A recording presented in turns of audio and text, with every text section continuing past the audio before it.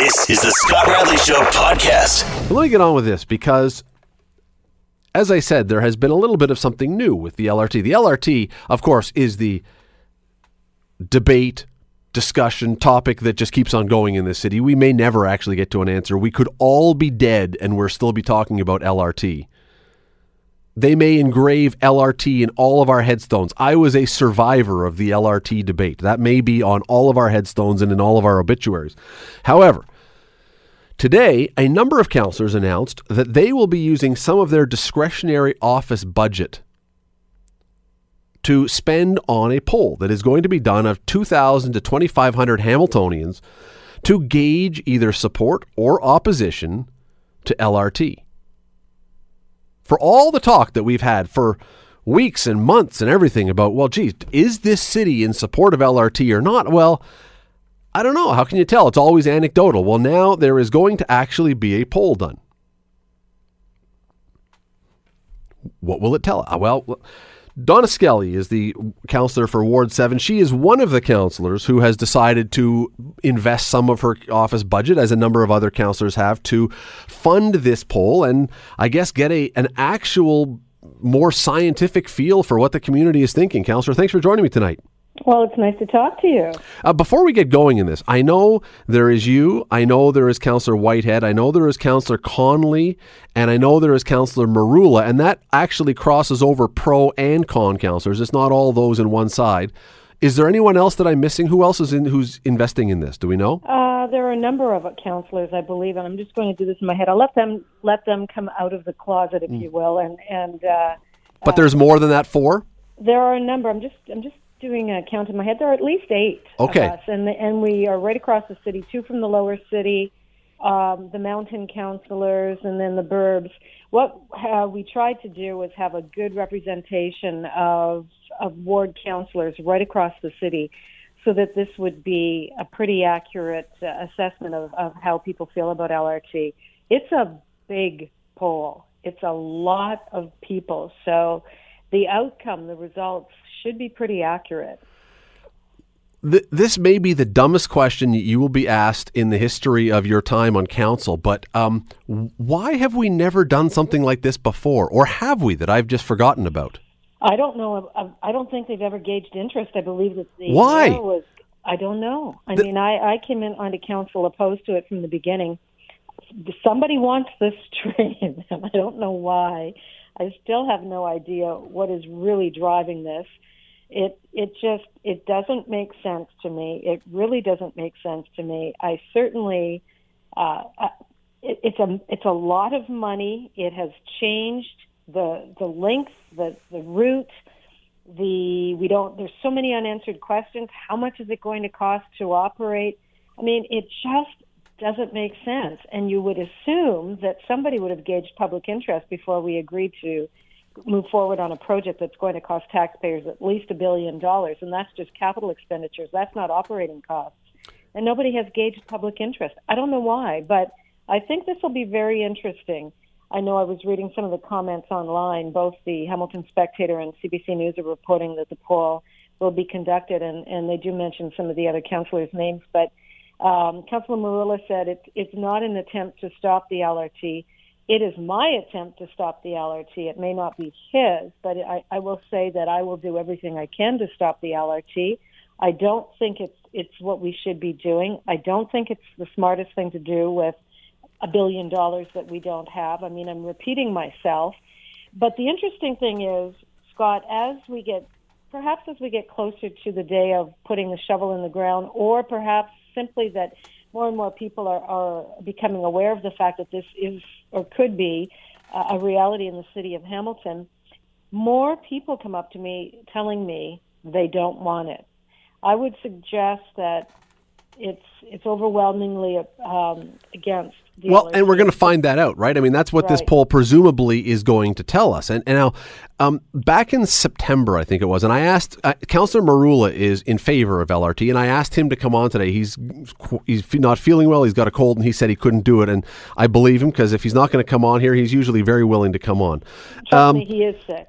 And so back in, I think it was September, though, that he argued in council or made a point that a referendum, when the whole referendum idea was going around, it couldn't be done because it would put the city on legal shaky ground, because somehow it would break some of the terms of the deal. Is Councillor Skelly, is this what you're able to do in place of a referendum to essentially achieve the same thing in some ways without stepping into that legal quagmire?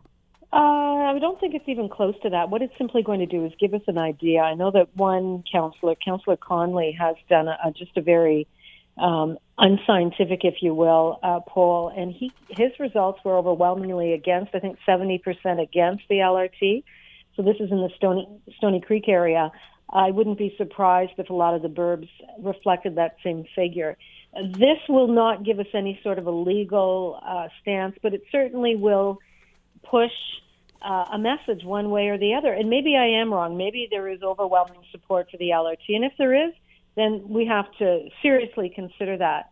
I don't think that will be the case, but we will find out when the results are known. It's a forum poll. It's a legitimate poll. These are very credible pollsters. I was going to ask you that. At the end of this, nobody is going to say this was a sham poll. No, and I'm telling you, it's a very, very simple. I think there are 3 questions. Very clear, not misleading. We all agreed upon it, and the sampling is big. 2,100 people or 2,500 people in a city this size is a huge sample size. From across the city, corner to corner of the city? I believe it's divided into 3 parts: the burbs, the mountain, and the lower part of the city. So it's a pretty good sampling in all areas. Okay, so I know what those like yourself and Councillor Whitehead who are more opposed to this, I know what you're going to say if the numbers come back and they are strongly negative towards LRT. What happens if they come back and they say 70% of Hamiltonians want this? Well, then I would certainly have to step back and say, okay, then I'm on the wrong page here, and I would reevaluate what I'm talking about. I don't know why they would be. There are too many unanswered questions. I would be surprised. I still think that we need to know how much it's going to cost to operate. We will have our first LRT subcommittee meeting next week, and we were given access to the EA, the Environmental Assessment Report, which is 4,000 pages. And it's based on 2011 information, a line that it doesn't include, or I should say it includes the spur line. So already the information that is being presented to us has changed. It's based on outdated data.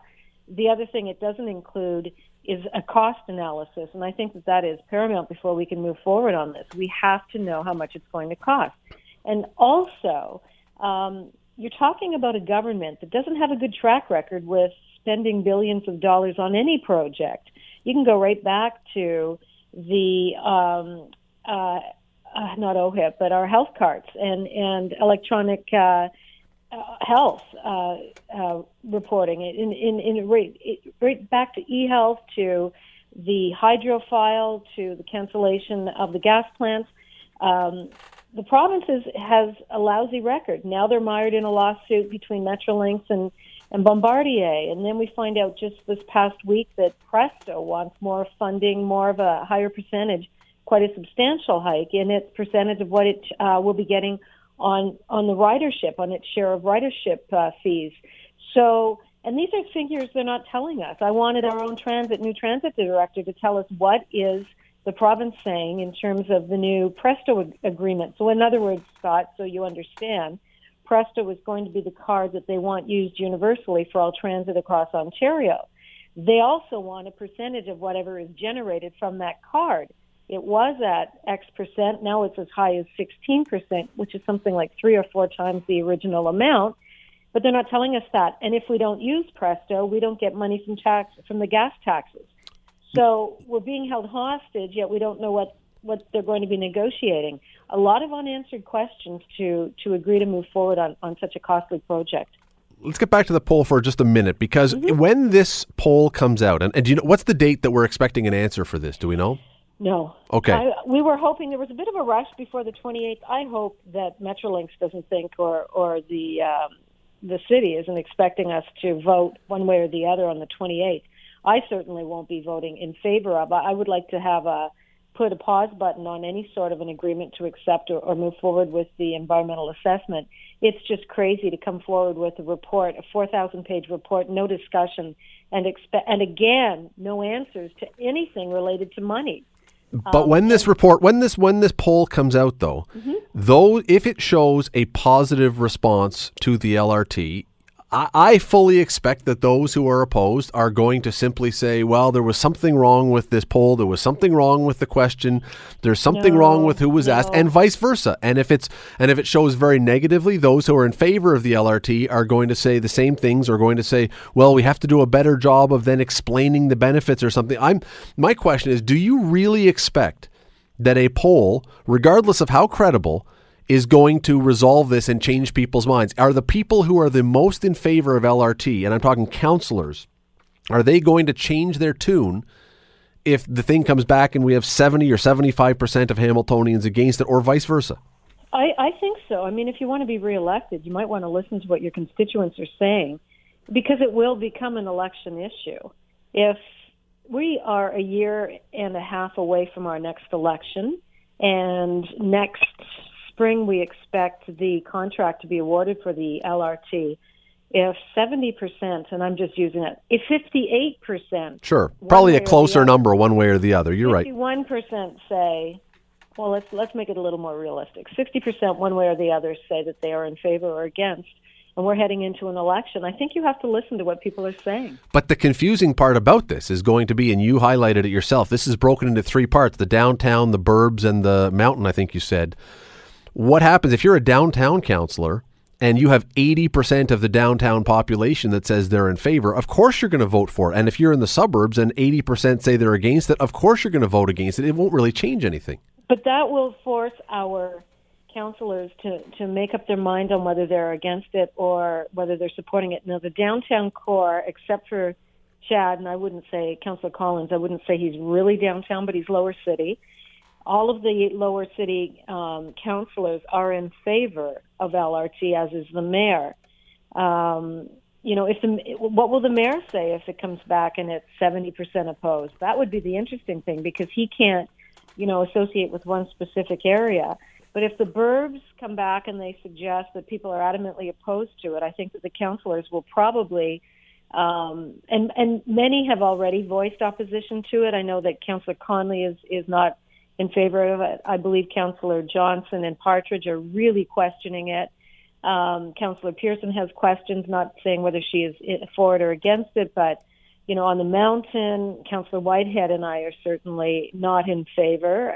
Councillor Whitehead has raised many questions regarding it, and so I think that the people who might actually want to take a stand, this poll may give them at least some indication how their constituents feel. Councillor Donna Skelly, always appreciate the time. Thanks for doing this. Nice talking to you. That is, we asked, by the way, as I said earlier, we asked Councillor Marula, who is in favor, has expressed being in favor of LRT, but also has contributed to this poll that is being done. Now, some people will say, well, why didn't I ask someone else who is in favor of LRT to come on as a councillor? The reason was, when we saw this story, I was trying to find those who will use some of their budget, some of their office budget, to go into this poll. And the only one at the time that we came onto the show, the only councillor that I knew of who was a pro-LRT councillor who was also being involved in this poll was Councillor Marula. If there are others, and I don't know still who they are, we were not trying to exclude them. I just didn't know who they were. That's why we only had the one side on tonight, because I'm happy. I would happily listen to the other side, because what I'm really interested in this whole thing is, if this comes back as a strong denouncement of LRT, what will happen to the councillors who are in favor of it? And vice versa. If this comes back as an overwhelming endorsement of LRT, what will happen to those? What will those who are against it do? Now, Councillor Skelly has said that she would seriously consider changing her position if it comes back with a strong endorsement that the vast majority of Hamiltonians want the LRT. But we're not getting a referendum. This is as close as we're going to get to having anything resembling a referendum. So here's the point for you. Sometime, I don't know when it's going to be. I don't know when it doesn't say yet when the polling is actually going to begin. I am assuming soon. If someone calls your home and says they are a pollster from Forum who is doing a poll on the LRT, know what you are going to say. Know what your position is, because you are going to be asked, and you're not going to able to have a referendum. You're not going to be able to have any other say. If you're one of the ones who actually gets called, be ready to give an answer. Whether it's for it, whether it's against it, doesn't matter. Be ready. Because this is going to be your chance. And we will see in, I don't know, it usually takes a month or so, maybe less, for these things to come back. We will see. For the first time, really, that I can think of, we will see how this city is really feeling about LRT. And what I suspect, we got to go to break, what I suspect is going to be the response to this, the suburbs and the mountain are going to give it a big thumbs down. And the downtown part of the poll that's done is going to give it a huge thumbs up. And how that all balances out and what the percentage is then going to be, that's going to be the interesting thing, and Councillor Skelly was absolutely right. There is only really one elected official on council who is going to be caught in an interesting position potentially in this. The downtown councillors, if it's overwhelmingly in favor of the LRT, they are going to vote LRT as they have been, and they will be bolstered by their voters.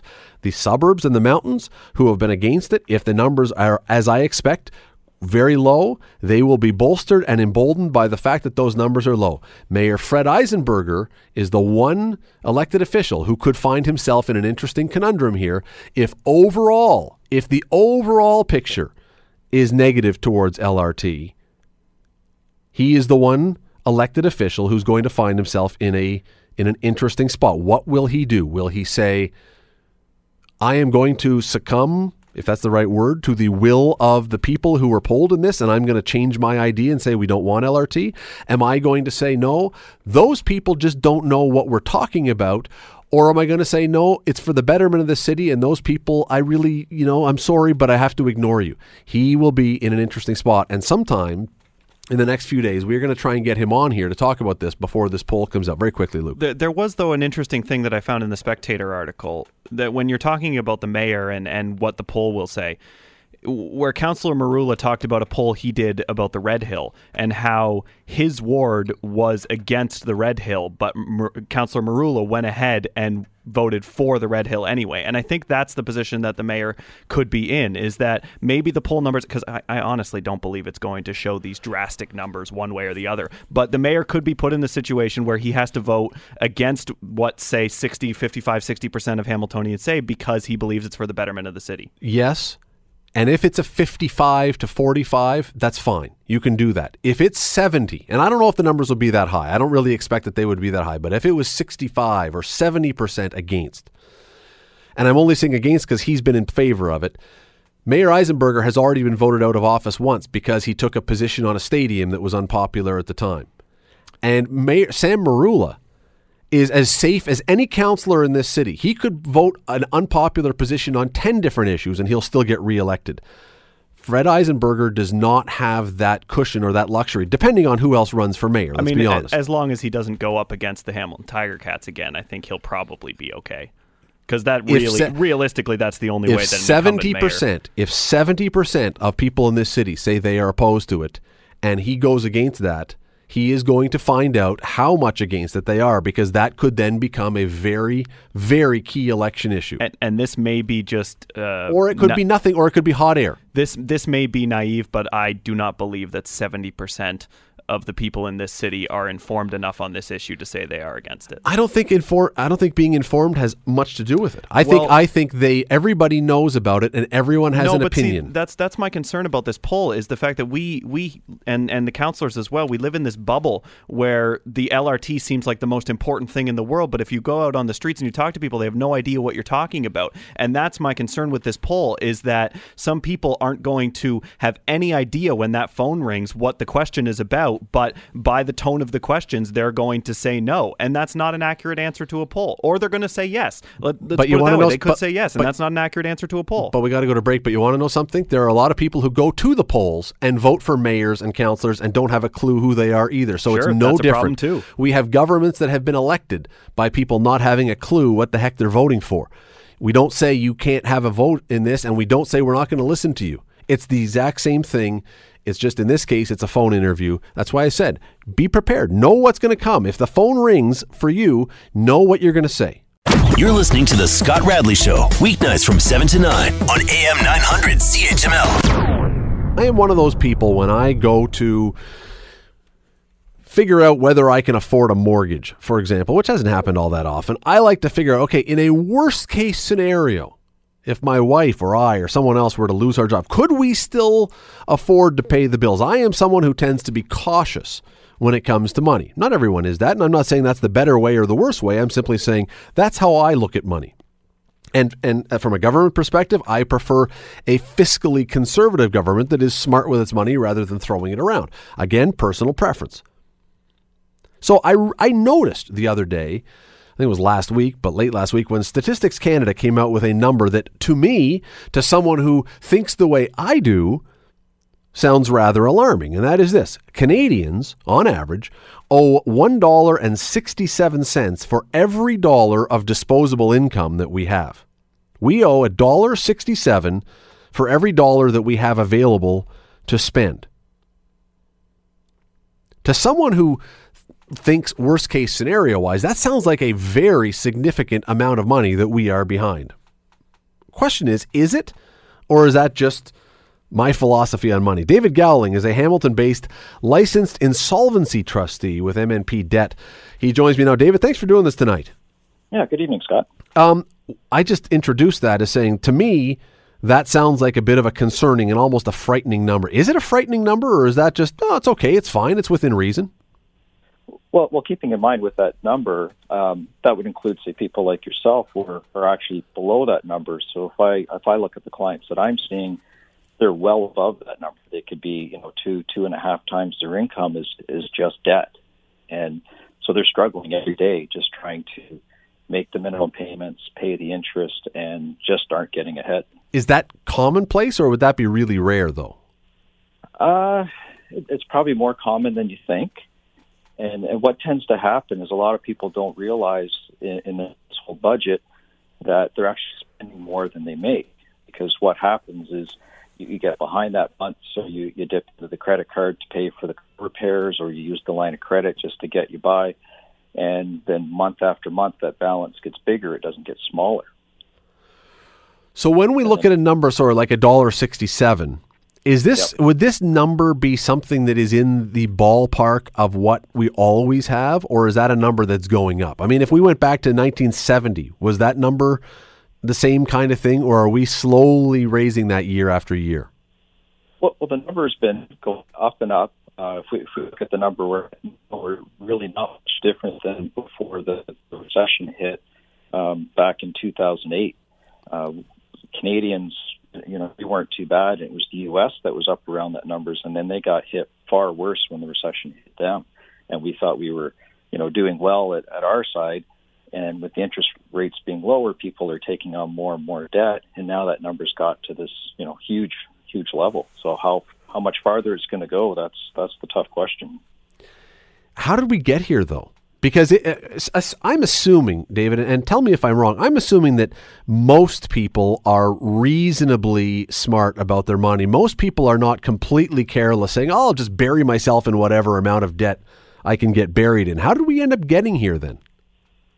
Well, I don't think it's on purpose. And most people, it's things like, you get that car bill where, it was $2,000, didn't quite have it that month. And then, 3 months later, now the roof is leaking, got to replace the shingles. So all these things pile up over time. And when I see how people are doing just, job-wise, incomes really aren't going up much, but the expenses are. So they got to find some place to pay this.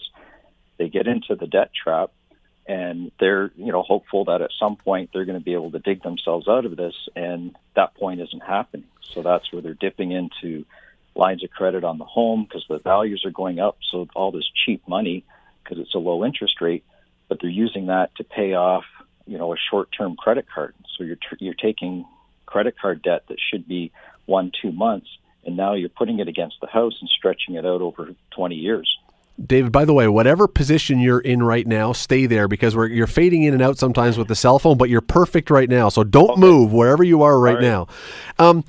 Okay, so cheap credit has clearly been part of the issue here. And this is, look, if I'm a bank, I of course want to sell people cheap credit because it's money that they will then borrow from me and there will be interest and I can then make money. If I'm a bank, that's part of the business plan. But are the banks then at fault or some way to blame for this? Or are we just not being smart enough and not saying to the banks, I'm sorry, I know you'll give me that money, but there's no way I can pay that money back and I'm just going to take a pass? Yeah, I think it's on both sides. That the banks they need to get the money out.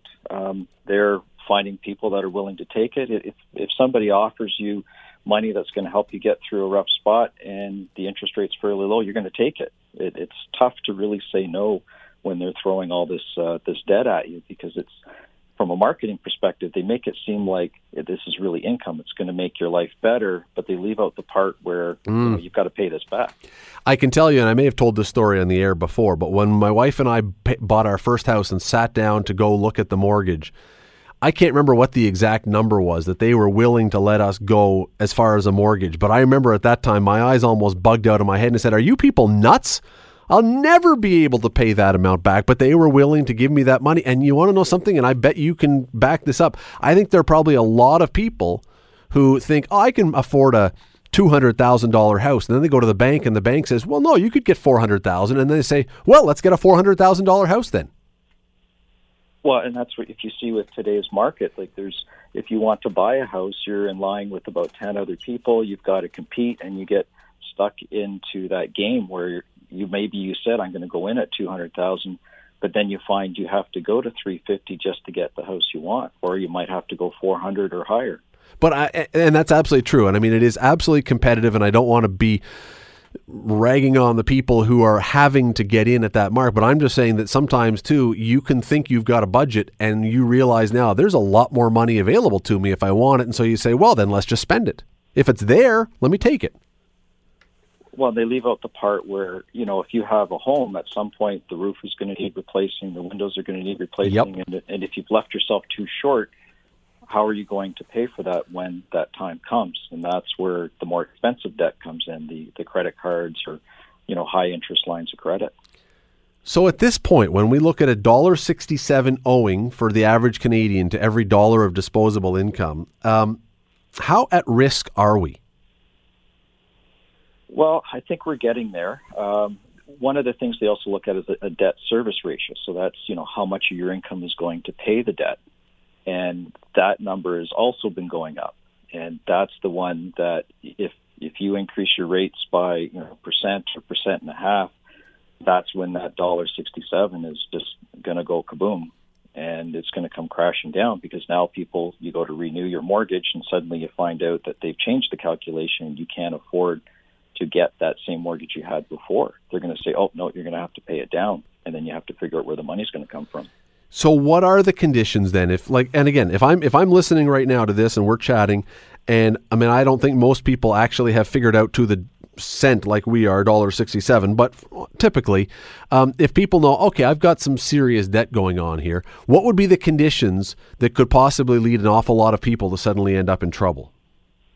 Well, it's the ones you don't expect. It could be the place you're working at goes bankrupt, or there's layoffs. Marriages don't always work out. If that breaks down, now you have two people trying to fund two different households, whereas you had two incomes for one household. Unknown expenses, like I said, the roof suddenly needs fixing, and that's a bill you haven't anticipated. Those are the ones that you haven't really predicted. It's the unknown. One of the things that you've talked about before, I read this, that you are concerned about is home equity lines of credit. Explain, for those people who don't know, explain what a home equity line of credit is, first of all. Well, what ends up happening is you'll have your sort of traditional mortgage, And then what the bank will look at it and they'll say, okay, we think your house is worth X amount more. And then they'll take the difference and say, well, now you can have a line of credit. And that is almost like a checking account, but the checking account is your house. And you would just write a check for, say $5,000, replace some windows, you pay it back however you want. A lot of times it's interest only.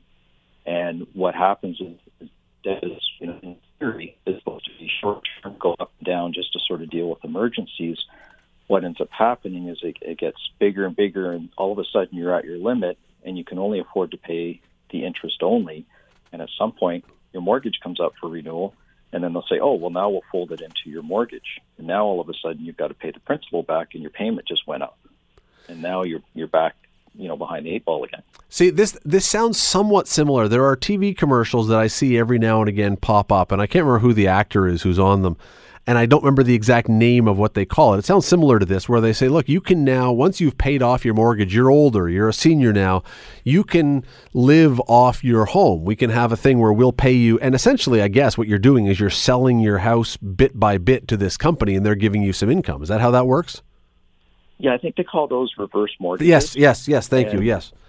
Yeah, and they are. I would consider them even more dangerous because what they end up doing is they may take the value of your home. I'm not sure the exact percentages, but let's say your home is worth $200,000. They might say, well, we'll give you $100,000. And what happens is that $100,000, yes, you have some cash, but it's going to start accruing interest, and it's going to get bigger and bigger. And the theory being at some point, if you pass away, that basically the lender just got your house because they now own your house once it's all said and done. We just have a minute or two left here, but this question, it's grim. I understand this question is grim, but David, what happens if I die while owing a lot of money? I'm assuming my estate has to pay that off, right? I mean, it doesn't just go away.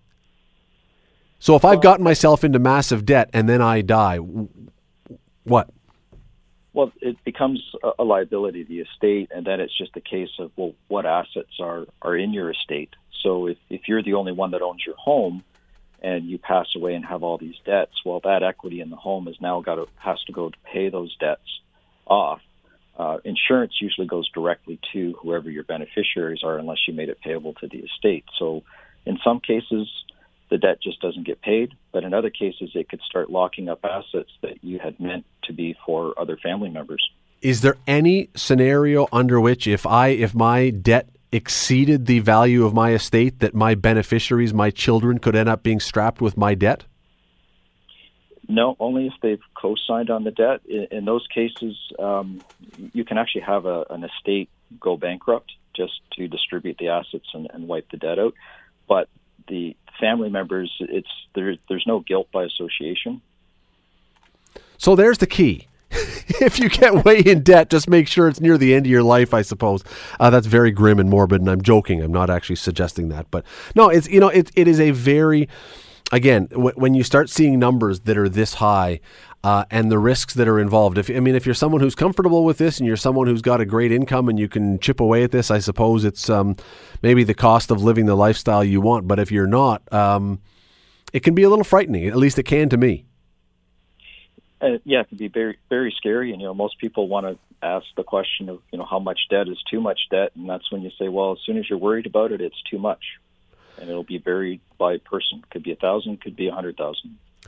David Gowling, Hamilton-based insolvency trustee with MNP Debt. David, I really appreciate you taking the time to do this tonight. Thank you. All right, you're welcome. Keep that in mind, though, because it's very easy.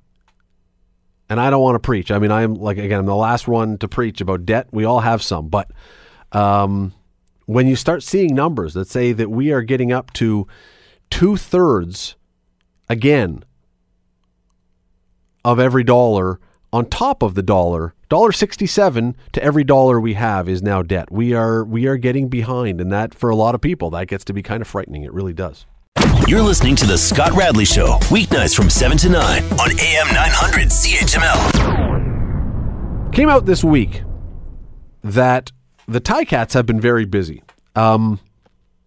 And not in a way that maybe you would have expected. The Hamilton Tiger Cats, we have learned, on their super secretive, nobody knows about this, locked up in a safe somewhere on special invisible ink, secret negotiation list, they have now added Robert Griffin III, NFL quarterback of some failings, Colin Kaepernick, NFL quarterback of some failings and some inability to stand for anthems, and Johnny Manziel, NFL quarterback of a lot of failings and some questionable off-field antics. But these are all now Hamilton Tiger Cats property. If those guys are going to come to Canada and play, they got to sign with the Ticats. Really? Joining me to chat about this, a guy who knows a lot about the Ticats and a lot about football and a lot of things. He just finished a long shift here at the paper. We let him go home, refuel quickly, and then come right back on the phone. Rick Zamperin. Richard, thanks for doing this. Hey, Scott. Hold on. I'm just feeding my three cats here, Robert, Johnny, and Colin. I'm just on speakerphone. Yeah. Okay, there we go. No, they may be. I don't even have a good line for that, but no, this is. What do you make of this? Well, aside from being a very exciting PR story, it's almost a 6 months or 8 months or whatever it is before Christmas. Like, look who we have kind of hiding behind the curtain. The issue is that curtain will likely never be opened to reveal that Colin Kaepernick, Robert Griffin III, and or Johnny Manziel will ever play a game in the CFL. And I think, the hope is with any player on your negotiation list, no matter his stature, is that one day, that player will come up north and you have an opportunity to negotiate a contract with that individual and he will become a star in this league. But I understand why they're doing it. If there is the slimmest of chance, the higher-ups at the Tiger Cats head office might think that, player X might be able to help them sometime down the road. Well, if that's the thought behind it, then darn it, I got Tom Brady on my neg list. Forget these guys. I want to have a good quarterback. Well, the pros and cons of that is he's 40 now, but the other issue is... And he can't keep his shirt on. That too. But he might be on... He might already be on the negotiating list. He might be on another CFL team's neg list. For all we know, Peyton Manning is on there. For all we know, Archie Manning is on some neg list in the CFL. If some CFL team has Archie Manning on their list, I really want to talk to their general manager. I know that, he was a good quarterback, but what's he would be now, 75 years old? I'm not sure how effective he might be. But here's the thing about this. Oh, before I get to that, is there any way, because these are super secret lists, is there any way other than someone on the team tipping off a reporter that this could leak out? Like, do the quarterbacks or their agents know they are on a CFL list? Do the GMs call them up and go, hey, agent for Johnny Manziel, your guy's on our list? This would have to come from the team, right? Yeah, obviously, the players on the Ticats right now really have no idea who's on the negotiation list. They might have a couple of names here or there. They might have a former teammate from their NCAA days that would call them up to say, hey, I've just been added to the Ticats negotiation list. What's the city like? What's the league like? Tell me about some other players who are in the league. And some players might know a few names through that process. But by and large, you ask anybody in the Ticats to, reel off, 20 or 30 names on that list, and they'd be hard-pressed to probably get up to 5 or 10. So obviously it comes from the team, whether, the precipice is to, gain some publicity in a very slow off season at times. That might be it. And it might be that, they want to spark a fire under maybe Zach Caleros or Jeremiah Masoli or somebody else on the team or somebody in the league that they're looking at to say, hey, we're looking at this guy. So there could be a variety of reasons for why they did this. But see, here's the thing, and that may be the case, but I have heard, and you've heard this too, we've read stories for the longest time now. We've heard people down in the States say, who should come here? Tim Tebow should come here. He should resuscitate his career in the CFL. And everyone says, well, no, he couldn't. It's not. The CFL is not a garage league. It's not a garbage league where everybody who can't play comes and stars and becomes an NFL star. But that's kind of the interpretation you get from this. If you're an NFL quarterback who, for whatever reason, either by your play or by your behavior, has run yourself out of a job Just go to the CFL. Come on, anybody can play there. It's super easy, and then you go and become a star again. This, to me, is almost disrespectful to the rest of the league. Well, yeah, I agree with a lot of that because, we've seen a lot of really good NCAA players come up here and simply cannot play this style of game, the wider field, the longer field, the waggle, all that kind of stuff. And we've seen some bona fide NFL stars. Dexter Manley kind of jumped out at me. A guy who had a sensational NFL career before it was, derailed by drug abuse, and certainly that continued up here in Canada when he played for Ottawa. Doug Flutie is probably the prime example of a guy who started in the NFL, starred in the CFL, and somewhat started in the NFL again after his CFL career. Warren Moon's another guy who, cut his teeth in the Canadian Football League before going down to the NFL. So I think there's a lot of examples of guys who, Jeff Garcia is another guy, who played well, exceptionally well up here and did the same down there. But for every one of those guys, there's probably 100 or 500 guys who just can't make that transition from NFL or American-style football to the CFL. So whether it waters it down or it paints it as a second-rate kind of football league, I don't really buy that because I've always had this thought that, what if a guy like Peyton Manning or a Deion Sanders or Michael Irvin, the superstars of the NFL, could they be as good or maybe even better in the CFL? And I think that debate will always wage on because it is a much different game. They'd be put in much different scenarios, different climates, different coaching staffs, the whole kit and caboodle. So I think it's a great debate, but I don't think it waters down the CFL by any means. But who is, and you would know this better because I can't think of one, maybe you can, who is the last quarterback from the NFL who was a semi-decent and semi-regular player in the NFL who came here to revitalize his career and did it? And see, Doug Flutie, someone said, Don Robertson last night said Doug Flutie, but he was never really a player in the NFL. He had gone to the USFL and then never really played and then came here and then became an NFL star. But a guy like Colin Kaepernick or Robert Griffin, who's the last guy who came here to revive a career and succeeded? Yeah. That list is very, very small, so small I can't really think of one guy. I can't either. Forget about a quarterback. Any player that was really good in the NFL and for whatever reason couldn't find a job and then continued his career up here and then was really good again. That list is absolutely minuscule. And, the fact of the matter is, nowadays the NFL and the CFL, back in the 70s, the CFL, or even in the 60s and 50s and whatnot, they paid their players more than the NFL. Yep. Nowadays, the CFL salary cap per team is just over $5 million. Colin Kaepernick has that in his bank account already. So for a guy like that, that's a 4-game stretch for Colin Kaepernick. Basically, Johnny Manziel, he's got a lot of cash in the bank account, although not as much as Kaepernick. RG3 would be in the same boat too. Obviously, on the up curve of his professional career trajectory, but still, again, there's a lot of money in his bank account. Guys aren't going to be driven by big dollars up here. That's not why they come up here. If they want to have fun playing the game, Terrence Tolliver, a great example, who said just a couple months ago when he re-signed with the Ticats, said, I wish I had learned about the CFL much earlier in my career because here we're having a great time. It's fun playing the game. It is a game. Down in the NFL, it's more of a farm. You're herded from team to team or practice to practice like cattle. It's very businesslike. There's not a lot of fun in the NFL unless, at the end of the game and you won the game or you won the championship, yeah, you have fun. But on a day-to-day, week-to-week basis, by his account, it's not a whole heck of a lot of fun. But and again, I come back and maybe I'm wrong, but to me it seems almost insulting to a guy like Zach Collaros. You have a star CFL quarterback. There's only 9 teams. There's 9 starting quarterbacks, and he is one of the best. And he is a guy that you should be building your brand around.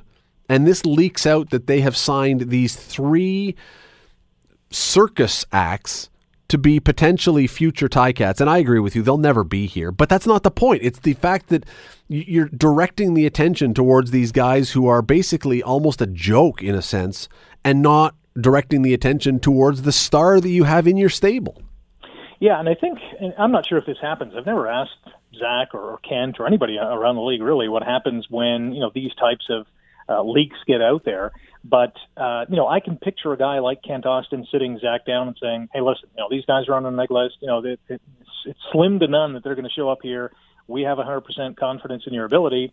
In the back of Zach's mind, you want to believe that, but in the same sense, you're telling me that if you could sign Colin Kaepernick, you're not going to? Well, I don't know. That's the big unknown. Can he play up here? I don't know. Do you want him to play up here? What are the other teammates going to do with him? And will he jive in this kind of community? I mean, let's face it. He's been in San Francisco. He's been in the biggest markets in the U.S. Does he want to play in Canada? And will other teammates kind of adhere to that superstar kind of NFL status? I don't know. If I'm the Ticats, I simply say to Zach Collaros, you're the guy. These three guys on this list and the 30-plus others on this list are, maybes. Obviously, we're here to win, and right now we have you on a contract, so let's go. And it's up to Collaros to say, all right, I believe in you, and let's toe the party line. The negotiation list, by the way, explain, we skipped over this, and I should have done this before, and I'm assuming most people, Rick, know what the negotiation list is, but basically give a 10-second explanation of what, when we're talking about the CFL's negotiation list, what that means. So every team has a negotiation list filled with 30 or 40-plus players, depending on the time of the season, and if you're on that list, let's say it's RG3, and he wants to come to Canada, he wants to play in the CFL, he can only negotiate with the Tiger Cats unless they drop him from the list or they trade his negotiation list rights or neg list rights to another CFL team. All imports, or can you have national players on it too? You can have national players on it as well. If they're not in the league, they're probably on your neg list or on someone's neg list. Okay, and so I think the number is there's 45 spots in the off season, and then it goes down to 35, I think, during the season, if I'm right. I stand to be corrected on that. But if you can include national players and the CFL, the teams in the CFL, yes, your import players help, but you are not going to have a good team unless you have strength of Canadian players on your roster. Is this not using up three pretty valuable spots that you could be using for other guys that maybe you could hold on to that would be of more use to you? Yeah, and I don't know the numbers, but let's stick with the 35 neg list spots in season. I mean, how many of those guys in the course of a year or 2 years, or even 5 years, how many of those guys are you going to get to sign on a contract? I think it's way less than half. So what's the big deal of using 3 or even 5 kind of wild card spots or whatever spots you want to call them on guys that you think really have a slim shot at ever coming up here, but you just never know. I mean, Vince Young was probably in this boat 10 years ago. I'm not sure how long Saskatchewan had him on their neg list, probably not for very long, but lo and behold, he's up in the CFL. So I don't blame teams for adding these kind of, crazy, slim to none chance names from the NFL on their list, or the NCAA or undrafted guys on their list, because you just never know. Circumstances change, and you might, hit the lottery. Vince Young is going to at least show up, we understand, at training camp for Saskatchewan. Do you expect that on opening day of the regular season of the 2017 Canadian Football League season that Vince Young will be wearing green and white and starting for the Saskatchewan Roughriders? I think he'll be wearing green and white on opening day, but I do not think he'll be the starting quarterback. I think if it's not Kevin Glenn, I would be shocked if it was Vince Young or somebody else on that roster. I think with a team that is rebuilding, you want some stability, and the most important spot on the team that you want stability is quarterback. Kevin Glenn has been in this league for well over a decade, has been to important playoff games, once played in Saskatchewan. He's a pro's pro, a great teammate. I would be absolutely shocked if he was not the starter. Now, that's not to say that Vince Young won't start a game in 2017, but if he comes out of camp and is still on the team, I think sometime down the road he'll get a start, because let's face it, Saskatchewan's not going to be the most competitive team again. They'll get some wins, but they'll be on the wrong side of the ledger more often than not. So I think as the season rolls on, if KG gets injured or who knows what happens circumstance-wise, that Vince Young will make at least one start in the CFL this season. Saskatchewan has the Grey Cup in 2018, right, at their new stadium? Yes. Will Vince Young be competing for a Grey Cup in 2018? Wow, no, I can't see that happening. I can't see that franchise turning it around that quickly. No. He may be that good that he's the one player that can be better than all the other players combined. Because he is, Rick, an NFL quarterback. Yes. That's what this whole thing is about. He is an NFL quarterback. Yeah. He won the Heisman Trophy, former Pro Bowler. Yeah, whatever.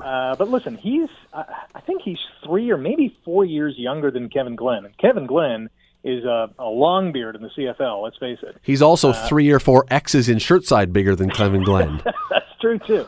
So, yeah, I don't think he's going to be the same player as he was in his college days and certainly not in his NFL days. But I think he'll be good enough to hang around because, apart from Kevin Glenn, I can't even name you another quarterback with Saskatchewan. I'd have to go to the roster online just to see who they got. They're actually doing a tryout camp, I think, for guys like you and me if you want to come and try out. I'm not sure. I know all teams have free agent camps. We can pay our fee, bring our cleats, and get pummeled into the turf. Yes, we can do that. That would be very interesting. Hey, as I let you go, have you ever, as a member of the media with access to dressing rooms, have you ever stolen a quarterback's jersey, just to be clear? Scott, I have not even thought of doing anything that ridiculous. This is one of the strangest stories that I remember seeing. Now, for those who don't know what we're talking about, you've probably heard the story that after the Super Bowl, Tom Brady's jersey went missing, and now they have discovered that it appears, anyway, it was an accredited reporter from some publication in Mexico. Mm-hmm. And if you go online on Twitter, for people who go on Twitter, go to Jay Glazer, he's a Fox Sports, right? Fox Football? Yeah. Glazer, Glazer. He was on a TV show today and it's like an episode of CSI or something. He's got hidden video cameras and it's unbelievable. They've got the whole crime on tape with this reporter dude. But man, oh man, who thinks when they have access to the dressing room that, hey, I got a great idea. Let me steal the Super Bowl winning quarterback's jersey. It's bizarre. Well, and they also found Von Miller's helmet from the previous Super Bowl in the same suspect's home. How? Okay, I can understand how you could potentially smuggle a jersey out under your coat. How do you smuggle out a guy's helmet? I think he just wore it out. I think he just owned it. I saw a great tweet earlier yesterday. I can't remember who sent it out, but it was basically they didn't build the wall soon enough. Well, they needed to build it to keep him in. Yeah. It is one of the strangest stories, and here's the downside to it, and this is of no interest probably to anybody listening, but for people like you and me who actually work in this business, I just know, and it will eventually trickle down to those who read and follow sports, this is going to be used to impact access more and more and more to more players, and there will be less access to players, less stories, less stuff, because they will now say, a lot of teams will say, well, we can't afford to have you guys stealing stuff. Yeah, well, the easy punishment or penalty or new rule would be no access to the locker room. The locker room is for players and coaches only. How this guy slipped through is still beyond me. I mean, they unleashed 20,000 accreditations to the Super Bowl and the festival and the whole bit, and they had to scour 20,000 of these things before they matched his accreditation with the face and the video footage that they had inside the locker room. Absolutely tremendous. They have people who show up for Super Bowl media day dressed as like giant-sized bunny rabbits and stuff, and that is normal. But a guy who gets a pass and goes and steals Tom Brady's stuff, I don't understand the whole thing. Anyway, Rick Zamperin, always appreciate the time. Thanks for doing this. Maybe one of these years we'll see you'll be able to interview Colin Kaepernick here live on CHML because he will be the starting quarterback of your Hamilton Tiger Cats. Don't bet on it. Rick Zamperin, thanks. See you, Scott. I'm not putting down any dineros on any of those guys seeing any playing time. And as I say, frankly, I find it to be kind of insulting to the league, quite frankly. I mean, I suppose why they want to do it, but you've got Zach Galleros here. You've got other guys who have played this game. And it's not that you've even put them on the negotiation list. I'm going to be interested if we ever find out how this got out. How did we find out? And I'm glad we did, but how did we find out? Because if this did leak from the team, as opposed to, I don't know how the other way this could have got out, then this is a PR thing, and that's why I find it kind of insulting to Zach Galleros. If this document was accidentally, someone hit send and sent it to the wrong person and it got out that way, or if an agent, if all three of these guys' agents all said, yes, I'm on the neg list, that's a different thing. But if this came from the team, this is looking for attention by focusing on three guys who are failed in their league and are never going to set foot up here. That's why I find it insulting, Luke. But obviously, they're not going to come up here. But of course not. If we look at, so Manziel aside, because it seems like there might he probably wouldn't be allowed over the border. There might be an off chance that he does, considering he worked out for a CFL team this offseason. Well, maybe he did. Sorry, he theoretically worked out for a CFL team that has been known to flout the rules on various occasions. Maybe. Anyways, with Colin Kaepernick, you have a guy who is a legitimate NFL starting quarterback. I would jump at the chance to sign him. This is a guy who's he made $20 million or $18 million last year, and for that reason and a lot of others, he probably would not come here. But he is right now in a situation. Honestly, it's a little bit similar to Warren Moon. He's not out of an NFL job because of his talent. He's out of an NFL job because of some arbitrary reason that the owners have decided, or that the general managers and coaches have decided, which means that if you had a chance to, yeah, I'd absolutely go for it. And with Griffin, I mean, the same reason that a CFL team would want him is the reason why NFL teams keep giving him a chance. The guy oozes talent. Yeah, but Robert Griffin would actually trip coming from the dressing room to the field and be out for the season with a broken femur. Of course, but I mean, it's when you look at the raw talent that the guy has, that's why people keep trying to give him a chance. So there's reasons to put him on there, and I believe Zach is one of the best quarterbacks in the CFL, if not the best quarterback in the CFL too. But the talent that these guys have, and the fact that they are both more mobile quarterbacks, which is what you have to be to succeed in the CFL, it's kind of tempting to at least try, right? The Scott Radley Show, weeknights from 7 to 9 on AM 900. AM 900 CHML.